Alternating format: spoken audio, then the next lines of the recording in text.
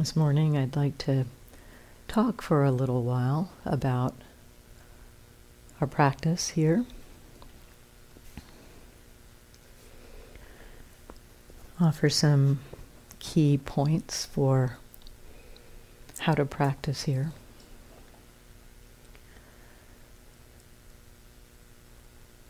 And first, I'd like to just say a little bit about why we practice. And you're all experienced students, so you have your own reasons why you practice. And yet it's probably in the line of, or have something to do with, wanting to understand something about why we struggle, why we suffer. And so this is the purpose of our practice, to understand our minds, to learn about our minds. Not so much to actively try to get rid of things that we don't like, but in the very learning, in the very understanding about our minds and how they work, wisdom grows. Wisdom helps us to understand what's going on in our minds, and wisdom actually is what does the work of letting go. And so the purpose of our practice is the learning, the cultivation of understanding, and that understanding leads to wisdom. It's wisdom that helps our minds from participating in its usual habits, patterns of fear, anxiety, confusion, greed, boredom, anxiety, all the different ways that we react and have reactive emotions. And this wisdom helps our minds to start to reorient from kind of automatically heading in that direction to moving in a completely different direction, a direction based in love, in compassion, in generosity, in wisdom, in balance of mind. And so instead of having our minds in the service of creating greed and aversion and delusion, our minds begin to, through the support of the understanding and wisdom that grows, our minds begin to participate in creating peace and ease, compassion. And so in this style of practice that we'll be exploring, the style of practice I'll be sharing with you, the emphasis is a lot on getting familiar with our minds,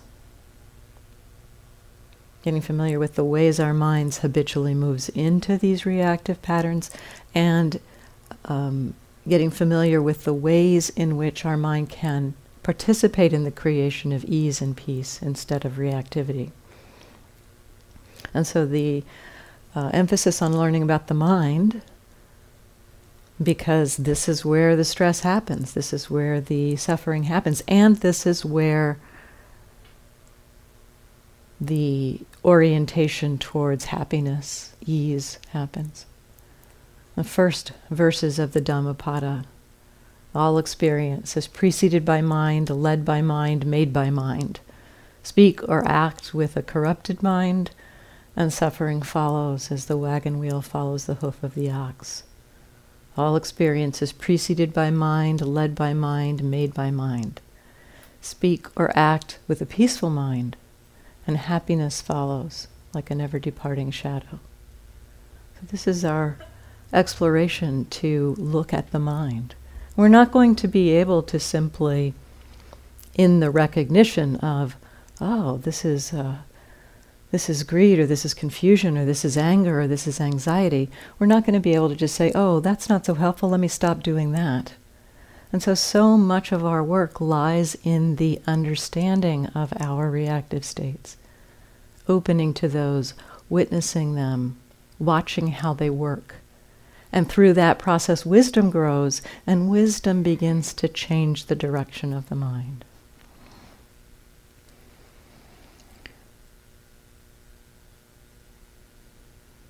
So in this practice, we will be opening to all aspects of our physical and mental experience. And the tool, the primary practice is a receptive one, that is of simply settling back and opening to what the attention is already aware of, where the attention already is, rather than choosing where to put the attention. This is a difference between directing the attention, choosing, for instance, to say, let me pay attention to the breath right now. Let me pay attention to the experience of hearing right now. That would be directed attention, choosing where to place your attention. Receptive attention is more about settling back and basically noticing where the attention is already. In both cases, the factor of attention is working. It's just a matter of whether we are involved in actively choosing where that attention is. And so this receptive attention is a big part of learning about our minds, because as we settle back and simply receive where the attention is, we are learning about our habits of mind, where our minds tend to direct the attention.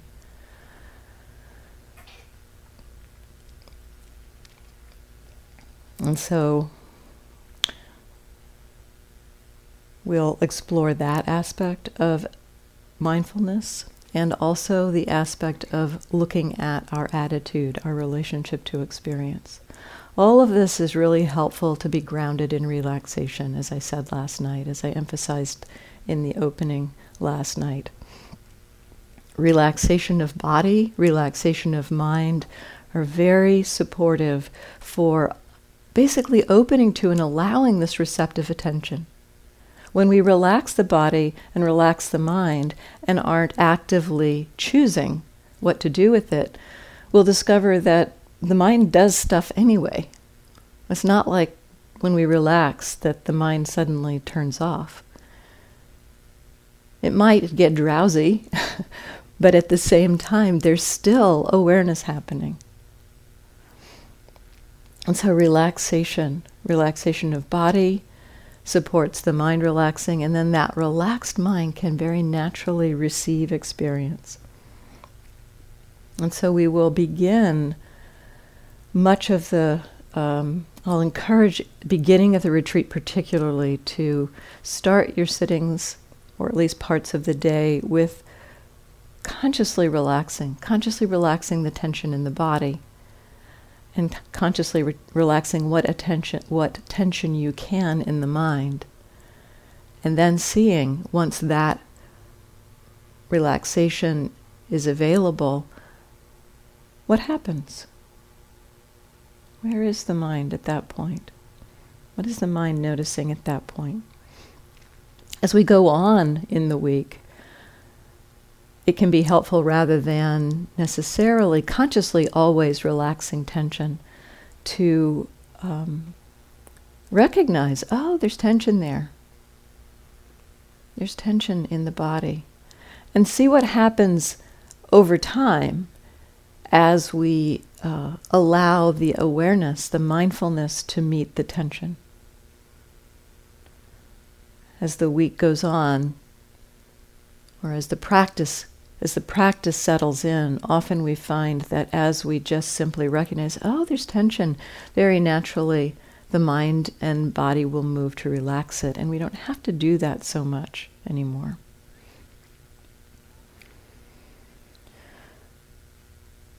So the Buddha's instructions for us in our practice, he offered the Eightfold Path, and he oriented us with right view and right intention, and then asked us to explore, understand our actions in our daily lives, and then cultivating our minds in meditation.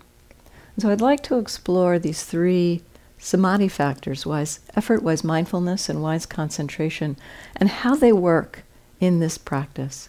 They may work in a slightly different way if you're used to a more focused practice. So I just like to explore a little bit with you about how these factors work. So first, mindfulness. Again, as I just mentioned a few minutes ago, the practice we're going to be working with is primarily receptive. And so this is a difference for some people, that if you're used to sitting down and choosing, oh, okay, I'm going to pay attention to the breath. Oh, the mind wanders off. Let me come back to the breath. And using the directing of the attention as a way to cultivate the stability of awareness. This practice may feel a little bit unsettled at first because we are not choosing to direct the attention. Instead, we are choosing to recognize awareness. Are you aware? Right now, are you aware? Do you know that you're aware? Probably if you're listening, the answer is yes. Now, you may not be so clear about how you actually know you're aware or what the experience of awareness itself is, but there is often this you can just say, yes, I know I'm aware. To start with, that's enough. Just know that you're aware.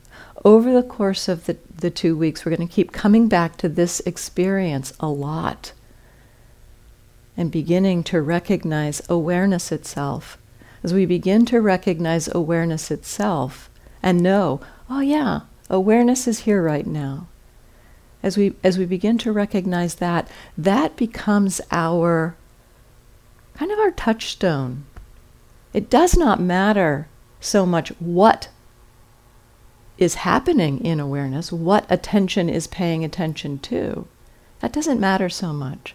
What matters is that we are aware, that we know we're aware, and that there's this cultivation of this stability of the awareness itself. And so the first thing we check in, are you aware? Are you aware? As you begin to check in about that, over time, just checking in about that question, am I aware? Yep, okay, yep, know that. You don't have to try to figure out how you know that or what it means. Just start to recognize, yep, know that I'm aware. Over time, that experience becomes clear. It starts to become more available, more kind of tangible in a way. We begin to clearly recognize, yes, this is awareness. And so then, once we clearly know that we're aware, noticing what awareness is aware of. It will always be aware of something. We always have awareness and some experience happening together. You won't have one without the other. Sometimes the experience there in awareness is kind of diffuse or not so clear. But that is simply a diffuse experience, not that there is no experience happening. When there's awareness, there's an experience or an object. So there's an object and the awareness of it. So, are you aware? And what are you aware of? The range of experience is the entirety of our mind-body processes. The range of possibilities there. The 6 sense doors, sights, sounds, smells, tastes, touches, and anything happening in the mind. Feelings, thoughts, emotions, mind states, moods. Everything ranging from boredom and confusion to bliss, concentration, balance of mind, from little flits of images of thoughts. All of these are activities of the mind, things in the mind. And so, we are aware, and what are we aware of? So just noticing that's the mindfulness aspect of this practice. We notice both the objects of experience and the awareness itself. And as in a little while I'll also explore, we'll talk a little bit about the how, or the attitude. That's often in how we are aware. That attitude is kind of in that how we are noticing the awareness itself.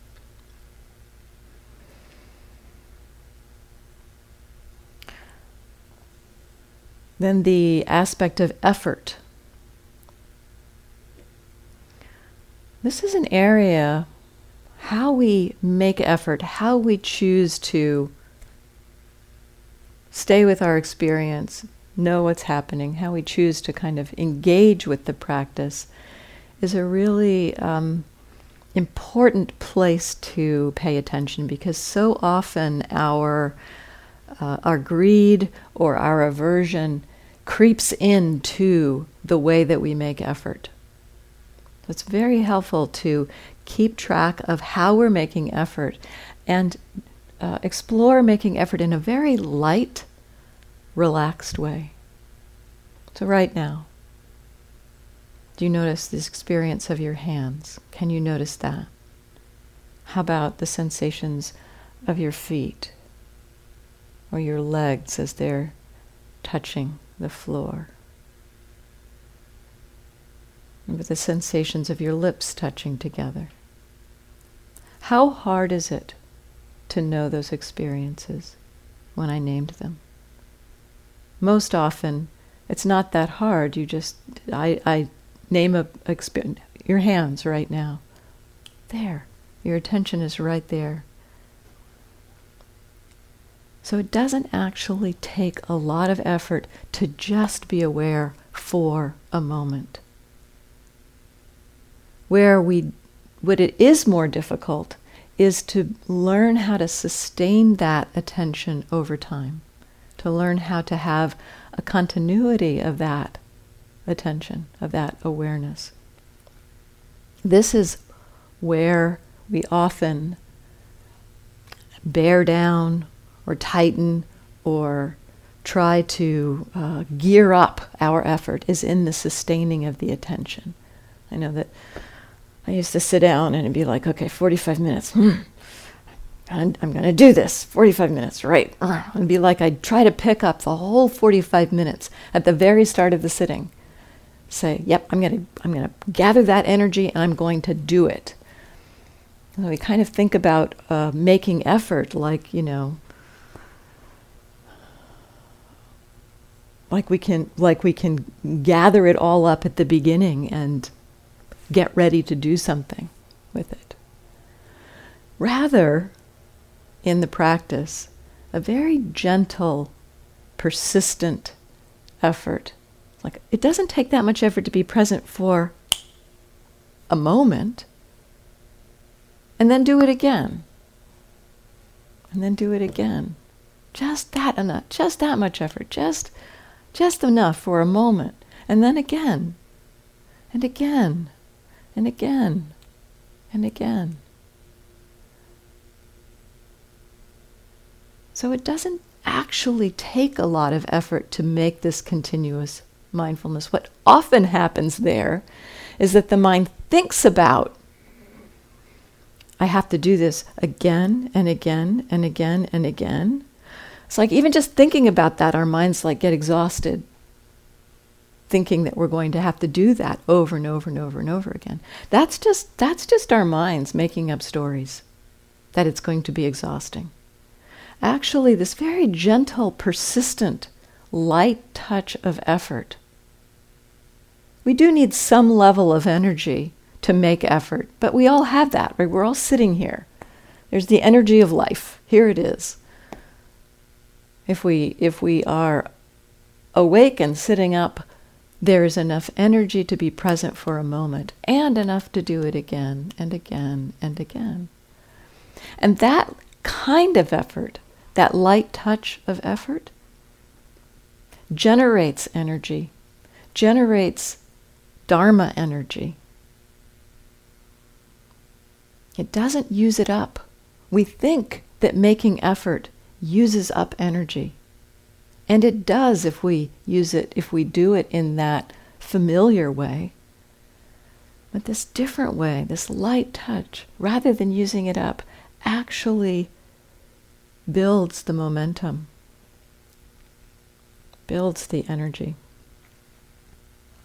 And so part of our practice is how we engage with this light touch of reminding ourselves, basically reminding ourselves to be aware. The very first instruction Sayadaw U Tejaniya gave to me, the only work you give your mind is to remind yourself to be aware. The only work you give your mind is to remind yourself to be aware. Am I aware? Am I aware? Moment after moment. That's our work. And the tuning of the effort has to do with how frequently we remind ourselves to be aware. I like to use this analogy of riding a scooter. Those of you who've sat this retreats will have heard this a number of times. The little kick scooters, the ones that kids ride, the ones you have to tap your foot on the ground.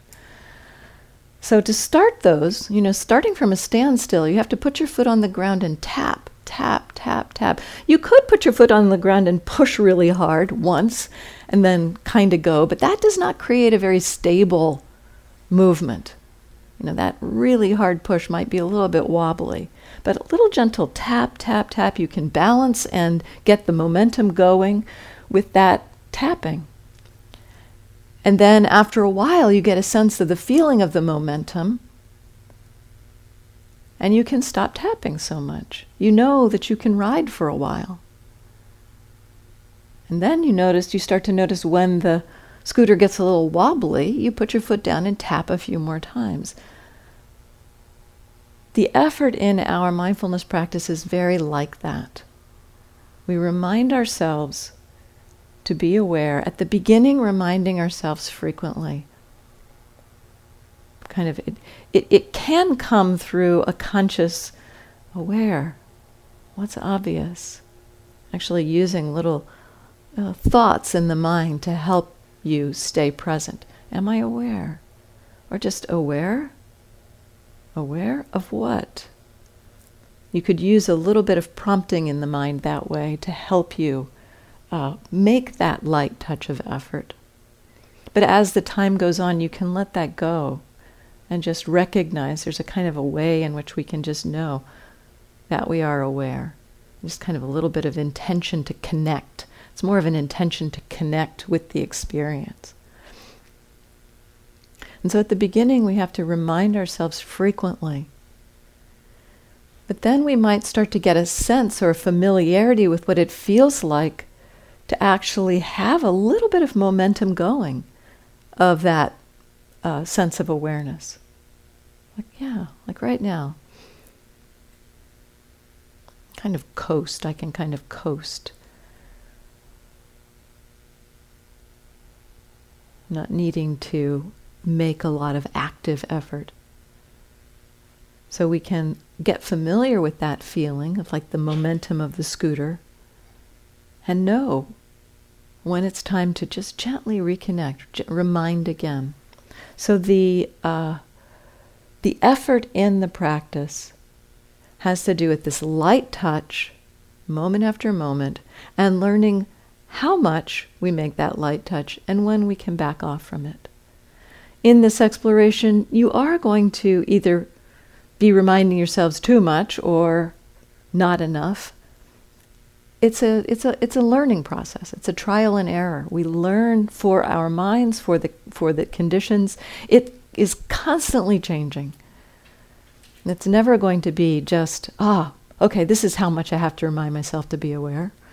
Because with that, if you get into a good rhythm with it, then the momentum builds, and then you don't need to remind yourself as much. And then sometimes you coast for a long time and actually kind of go coasting out into space and lose touch. So we just have to watch and notice our minds, where we are actually here. So this combination of the mindfulness and the effort, the gentle persistence of the mindful attention, those two together create concentration.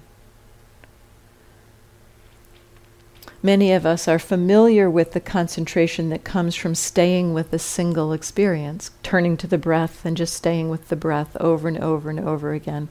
That creates a lot of stillness in the mind. It stabilizes the mind, not only the awareness, but it stabilizes the experience. It stabilizes the object so that not only does the awareness get very stable, but it tends to create situations or tends to create experiences where the objects also get very quiet. And so the whole experience can feel very still, very peaceful.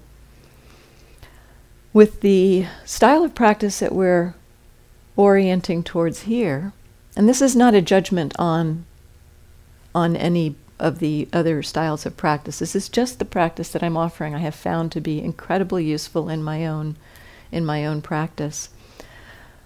In this style of practice, rather than allowing the attention to stabilize on one experience where things become more and more still, instead we open to a changing show.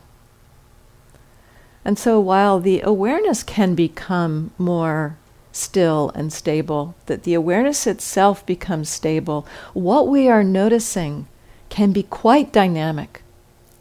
And so if you're unfamiliar, or if you're more familiar with the kind of concentration style of practice where things get still, this can be a little unsettling. And it can feel like, well, this cannot possibly be meditation because like the mind is everywhere.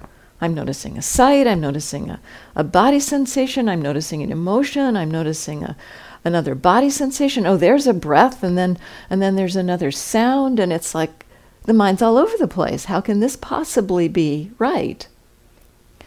Again, what we're looking at or what we're cultivating is the stability of the awareness. And that stable mind can meet a changing flow of experience. Typically or often in a changing flow of experience, there'll be something in that flow. The sound of a motorcycle, for instance, going by, where the mind kind of gets hooked by that and either latches onto it out of greed and thinking, oh, that my motorcycle is going down to the beach. I wish I could be going down to the beach. And then we're off at the beach in our thoughts. So we tend to, we can get caught by any one of those experiences. And so this is again the learning. Are we actually able to stay present in that flow without having the mind kind of get hooked on any one of them and just be here for them? Just notice, oh, sound, pressure, breath, thought, confusion, pressure, just over and over. What am I aware of? What? Aware of what? Aware of what? If you can maintain that, that's the basic tool of the practice. And the mind will wander. It will get hooked by these events. And this is what, when I said last night, this is like Your Mind 101.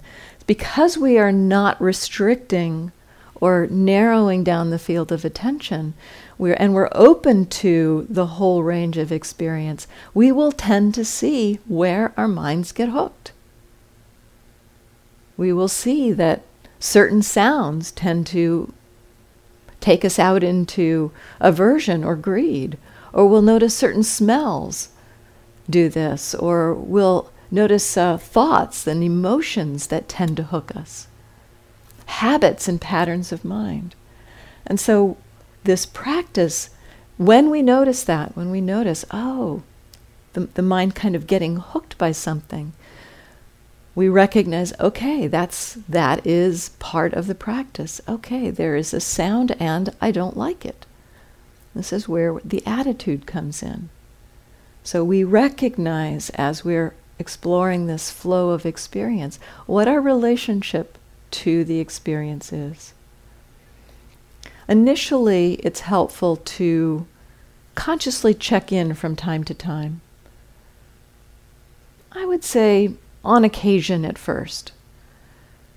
What's my attitude? What's my relationship to the experience? I wouldn't do it every experience. Like, oh, sound, what's my attitude? Body sensation, what's my attitude? If you're kind of in the flow of being aware of just this changing sense of experience, it's not like you have to check your attitude for every single object that's happening. Just from time to time, step back and check in. Like, you're in this flow of experience, and then, say every 5 minutes, check in. What's my relationship to noticing all of this stuff happening? You might check in and recognize, wow, it feels very confusing to be noticing all of this flow of, okay, so confusion, that's a part of what we notice. So checking our attitude, checking our relationship to experience. As we do that, open up to what's the relationship to experience. There's likely to be one of 4 basic flavors in the mind. There's always going to be some kind of an attitude, whether we can recognize it or not.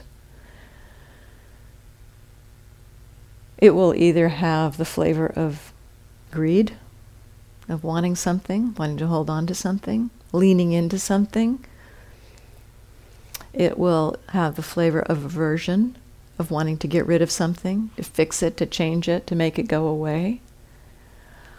It will have the flavor of delusion, which might be confusion or boredom or disconnection. Delusion's actually pretty complex. I'll go into delusion in some days. We'll talk a little more about the ways delusion comes into the mind. Or the 4th basic flavor of attitude is basically balance of mind. Okay with what is happening. Calm, ease. So checking in from time to time, am I aware? What am I aware of? As you check then the attitude, what's my relationship to experience? As you check that, you may or may not notice anything obvious. You may not notice anything particular. If not, you don't have to go digging. It's just kind of step back and see, is there something here that I haven't been noticing? So just take it, for a moment, just step back. What's my relationship to what's happening? If you don't notice anything in particular at that point, just continue. Okay, aware of what? Aware what's obvious. Just continue with that. Sometimes it will be blindingly obvious. You're paying attention to something and you check your attitude. It's like, yeah, I don't like that. Okay, there's aversion. So when you notice an attitude, if you clearly notice an attitude, just recognize, yep, there's a pain in the knee and not liking is happening. You don't have to do anything in particular with it. Just recognize that flavor of aversion is present. As you notice that, you may start to notice how it's coloring other things in your mind. You might recognize that, oh yes, there's aversion in my mind, and almost because of that aversion or with that aversion, the mind is orienting to look for other things it doesn't like. So we just start to see, how does this attitude influence our experience? So we might or might not notice an attitude. Reasons for that could be that the attitude is a kind of subtle, just a little hint of greed or aversion that's just kind of quiet and not very obvious. Or it might be that the attitude is one of balance of mind, of ease, of calm, and that we're just not so familiar with recognizing that as an attitude of mind. And so if you don't see an attitude, you could try on, well, is calm here? Does the mind feel okay right now? Is this like no problem? Is that what's happening? No problem is an attitude. A skillful attitude of mind. No problem. This is, so you could try, if you check for an attitude and don't notice one, you could try that on. Is no problem the attitude here?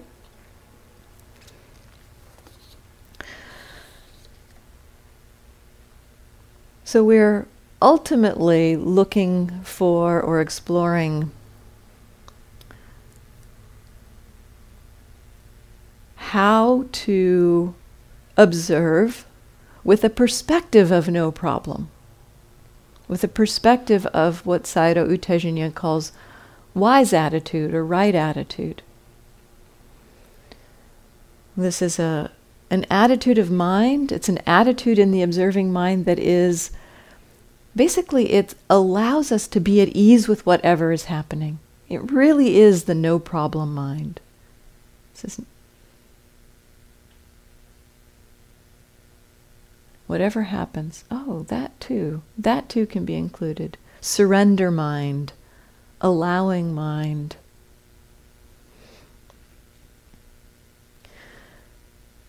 We are not going to be able to simply find our way to no problem mind by deciding, I'd like this to be no problem.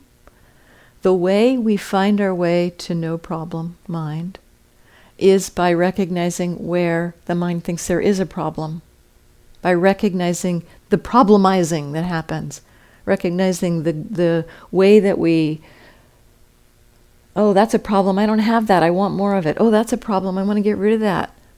Fix it, change it. It's a problem, I'm so bored with this. By getting familiar with the ways that our mind is not content, that very exploration kind of takes us in a step in the direction of contentment. It sounds a little bit odd, but we can actually recognize, there's this pain and I don't like it. And when we actually recognize that, it's been kind of startling to me at times. It's like, right, that's what's going on. I don't like this. Okay, not liking is happening. It's not a problem that not liking is happening. It's just not liking. Right there is wise attitude, non-problemizing about knowing that not liking is happening. And so we begin to explore our struggled relationships. When Sayadaw U Tejanya, and when I give you the books, you'll see him use the term wrong attitude for this. We get to know right attitude by getting really familiar with wrong attitude. And as we get familiar with wrong attitude, we discovered that as wrong attitude becomes exposed, as we recognize, not liking is happening right now, as it becomes exposed, it like moves from being in out the way that we're observing to just being another thing in the field being known. And so it's like it moves out of the way that we think about, attitudes as being colored lenses we're looking through. And when we're looking through them, if we've got blue lenses on, we're seeing everything with this blue tint. And we're maybe unaware that we're seeing things blue. But we can become aware, is there a relationship? There's this blue relationship. That's kind of like taking those glasses off and looking at them rather than through them. And then we can recognize, those blue glasses, there they are. Yeah, okay. And so we can know that. We can know that attitude with a mind that is more balanced, more at ease. And so, sometimes term these reactive mind states hindrances. They hinder our ability to really stay present in a balanced way. Greed and aversion tend to hinder our ability to stay present in a balanced way. And yet when they are known, clearly recognized, with mindfulness, they're no longer in the way. They're no longer hindering us, but they are actually become the ground, the compost out of which mindfulness grows.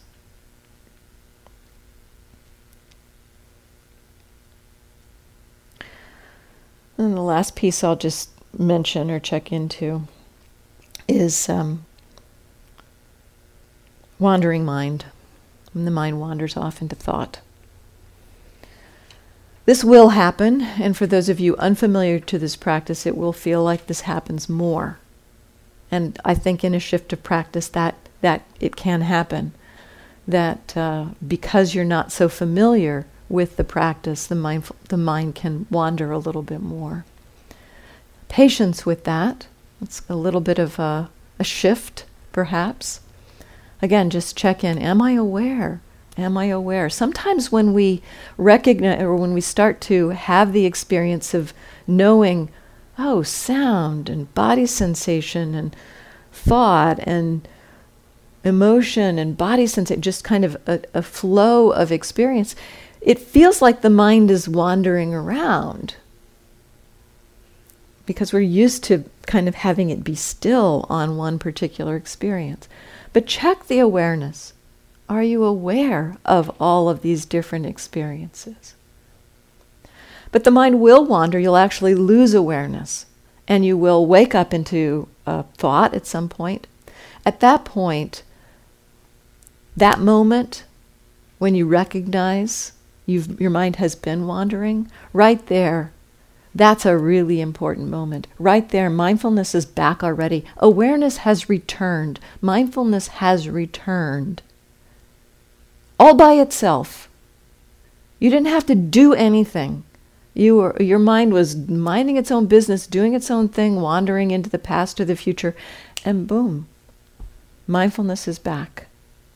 So that moment when you recognize that mindfulness is back is a key moment to get familiar with the possibility of a truly effortless mindfulness. Because in that moment, you didn't have to make any effort for that mindfulness. It just happened. And so getting familiar with that moment also is the moment of really awareness returning. And that as awareness returns, that's a really great time to begin to get familiar with what awareness actually is. Because there is a little bit of a distinction, or a little bit of a kind of sense, perhaps, of the difference between the mind that is clearly present right now, aware right now, and the mind that was lost a few moments ago. In that moment, you can have a better sense of what awareness actually is.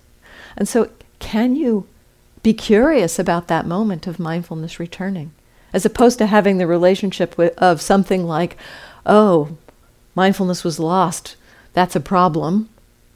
It's like, well, you can't do anything about it when the mindfulness is lost. In the moment that mindfulness returns, if you can just be curious about, oh, what's that like? What's that like? As opposed to judging the fact that the mindfulness was gone for a few moments. The curiosity about what mindfulness is like, that for me, what is this re-arising of awareness? Just that curiosity really helped for me to cut through the judging mind around the mindfulness getting lost. Because Joseph gave me that instruction. Notice the difference between the mind that's lost and the mind that's aware. And that was an ideal moment to look at that. And so it's like my mind got lost 50 times during a sitting, gave me 50 opportunities to look at that re-arising of awareness, to get familiar with that quality. Really helpful in terms of not judging the wandering mind. So when you notice mindfulness returns, notice what you have become. There's the awareness arising, and there's something that you're aware of in that moment.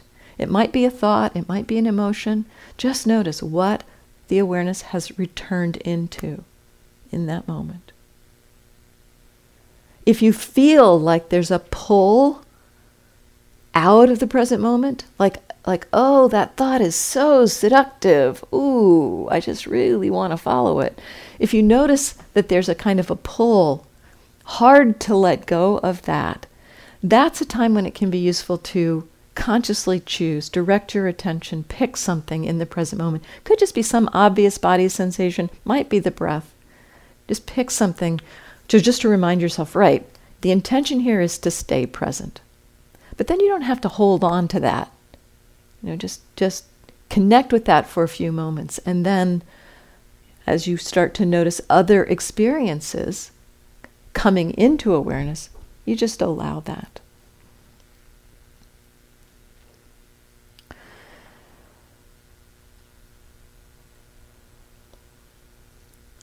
So,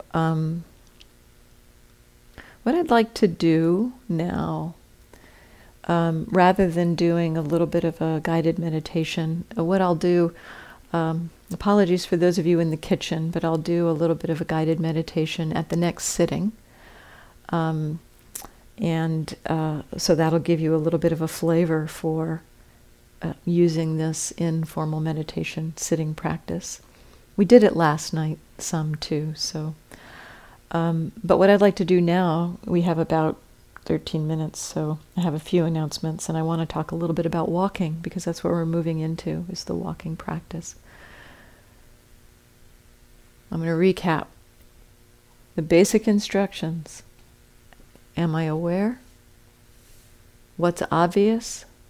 From time to time, check your attitude, check your relationship. The work is in the gentle, persistent reminding yourself to be aware. Those are the instructions. There's no change in the instructions for walking practice. There's no change in the instructions for kitchen practice. There's no change in the instructions for practice when you're brushing your teeth, lying down and going to bed. It's the same practice. Am I aware? What am I aware of? Light touch of effort. That said, practicing with our eyes closed in the meditation hall kind of limits our objects to some extent. We're still, our bodies are more still, our eyes are closed. So we're pretty much looking, feeling the touch sense of the body and things in the mind, sounds. Those three sense doors are predominant in sitting meditation. When we move into walking practice, when we move into kitchen practice, when we move into eating practice has all six senses at the same time. All six senses are engaged.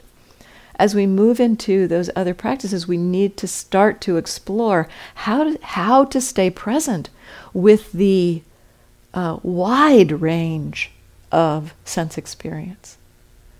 And so this practice, walking practice, a little more formal, a little more structured than kitchen practice or toilet cleaning practice or whatever your yogi jobs are. The walking practice is a little more structured. But these practices really help us to learn and to understand how to carry this awareness just into our lives, into the world. The instructions going home, the same. This practice is no different on or off the cushion. No change to the instructions. And you will be surprised, perhaps, some of you, at just how much you can see just using this very simple practice in all activities, and how settled the mind can get also in stillness. As you're sitting in the still posture with your eyes closed, this practice tends to move towards more stillness because the body is still. So concentration of what we normally think of as concentration can also begin to arise in the sitting practice with this practice. So working with multiple objects, working with a broader range of objects in the walking, in the kitchen. Very helpful in particular to begin to explore what it means to be aware while seeing and hearing.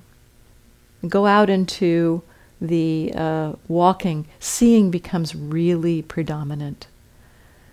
Some of the other forms of meditation, we kind of restrict our vision and keep our attention really grounded on the feet. In this style of practice, we're not encouraged to do that. It is just, what am I aware of? Am I aware? What am I aware of? To begin this, I would encourage you to start as we do similarly like we did last night in the guided meditation. We started with relaxation of body. In the walking, it can be helpful to begin with finding a pace that feels relaxing. So find a pace that feels comfortable. Find a pace where your body can feel at ease. And then in that pace, then begin to check in. Oh, what am I what's the mind naturally aware of? There's probably going to be the movement is another big activity in the walking, the feeling of the body moving. So the movement of the body may be obvious, the contact of the feet on the ground may be obvious, the swinging of the arms, sights, sounds also may be obvious. So can you just keep that gentle attention, aware of what? Aware of what? That steady, gentle action of knowing that you're present. In the field or the terrain of seeing, one extremely helpful practice, and also in hearing, one extremely helpful thing to notice. It's not so much a doing here. A lot of the instructions, it may sound like I'm saying do this or do that, but actually it's more, you might notice this. The instructions are more in that flavor. You might notice this happening. And so while you're walking, you might begin to notice the distinction between when the mind is aware, when the awareness is happening just in a general way around seeing, kind of a receptive quality of seeing, and when the attention goes to look at something. So just noticing that. Is there just a kind of sense of generally just taking in, seeing, and then, a bird flies by and boom, you're looking at that bird. It's not a problem. You don't have to not look at the bird, but just notice that the attention has moved from seeing to looking. When that happens, if we don't notice that, if we don't notice the movement from seeing to looking, that movement is where the mind tends to wander out and get lost. If you didn't notice, seeing, look at that, boom, the mind goes right to the bird. You might automatically start thinking, what kind of bird is that? I think I see a little bit, and boom, you're gone. So noticing, seeing to looking.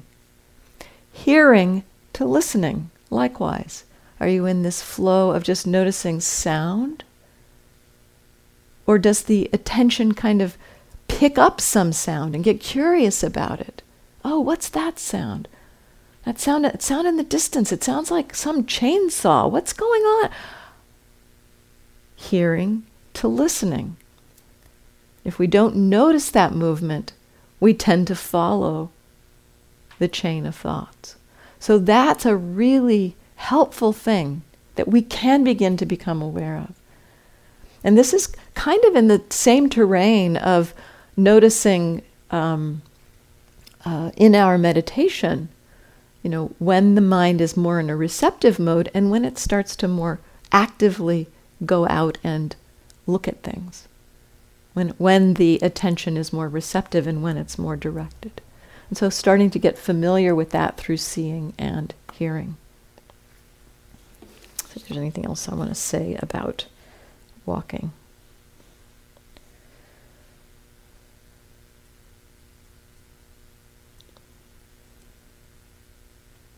I think that's pretty much it. Just, again, aware, What am I aware of? From time to time, check in. What's your relationship? You could look at this too as how is what you're experiencing impacting you? Do you like it? Do you not like it? Does it make you happy, delighted? Sometimes out in walking, in the terrain of walking, we can get very joyful in seeing nature. And so just noticing the joy, noticing the delight that can happen too. Just being aware of all of it. So I'm not going to take questions now. I would like you to play with it. The whole practice, I feel like, is really about play. Just play with exploring these tools that I've offered. This afternoon at the Dhamma offering time, there will be a time for questions in the hall. And so if you have questions, and I encourage you to come with questions, that's what the Dharma offering is going to be. I'm not going to have a talk prepared, so it's going to be responsive. And so after spending several hours the day going through formal practice and the meal and some more formal practice, hopefully you'll have some sense of how it works, but also perhaps some questions about that you might have about the practice. And a few announcements. So, Sally, for the 10:15 sitting today, you need to go ahead and ring the bell, but I'll be sitting up here giving a guided meditation, so you don't have to be the practice leader today. Just to reiterate, I don't think we mentioned this last night, there are hearing-assisted devices that are available out in the vestibule. If you're having trouble, if I'm not so clearly audible to you, you could try the hearing-assisted devices. The amplification system goes directly to those hearing-assisted devices. There's a few bits of paraphernalia out there to support you in the sitting. Some of those include, a couple of you have these little gray squares. If you find your legs dangling or that you're not quite so comfortable sitting in a chair, you're welcome to use those to put your feet up on, to prop your feet up on. Do wash your hands regularly. We're in close quarters, and so washing our hands regularly or using the hand sanitizer before the meal. We have that little sink right there with the hand sanitizer right there. So please do use the hand sanitizer or wash your hands before you serve yourself. This is probably the best way to keep the community healthy. There's some extra chairs. I think there's a lot of extra chairs here since the retreat's so small, but it's possible, especially during the Dharma offering time, that maybe the chairs will be full. There are some of those folding black chairs available in the fire closet just next to the water fountain outside the meditation hall. So you're welcome to bring some of those in if you wish, if all the other chairs are taken. And then I just like to remind you about not using scented products. I can smell something from up here, so there is a scent here. I'm not sure where it's coming from, but I'm experiencing a scent. So please take care with scented products. Check your products. See if it may say unscented on the product, but have a masking fragrance. And that masking fragrance can be very triggering for someone who has a chemical sensitivity. Or it may say fragrance-free, but not have the ingredient fragrance, but have highly scented natural ingredients. And so the best thing to do is to just give it a whiff, see if you can smell it.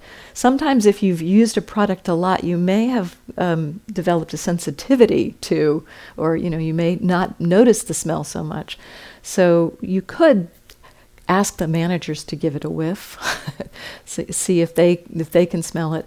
And please do not use scented products, and use the products that we offer here to help keep the community safe. So we have 45 minutes for walking, practicing this first really in the walking, which I think is kind of great because shakes up the idea that sitting is where it's happening. So enjoy your walk, and we'll see you at 10:15 for a guided meditation here.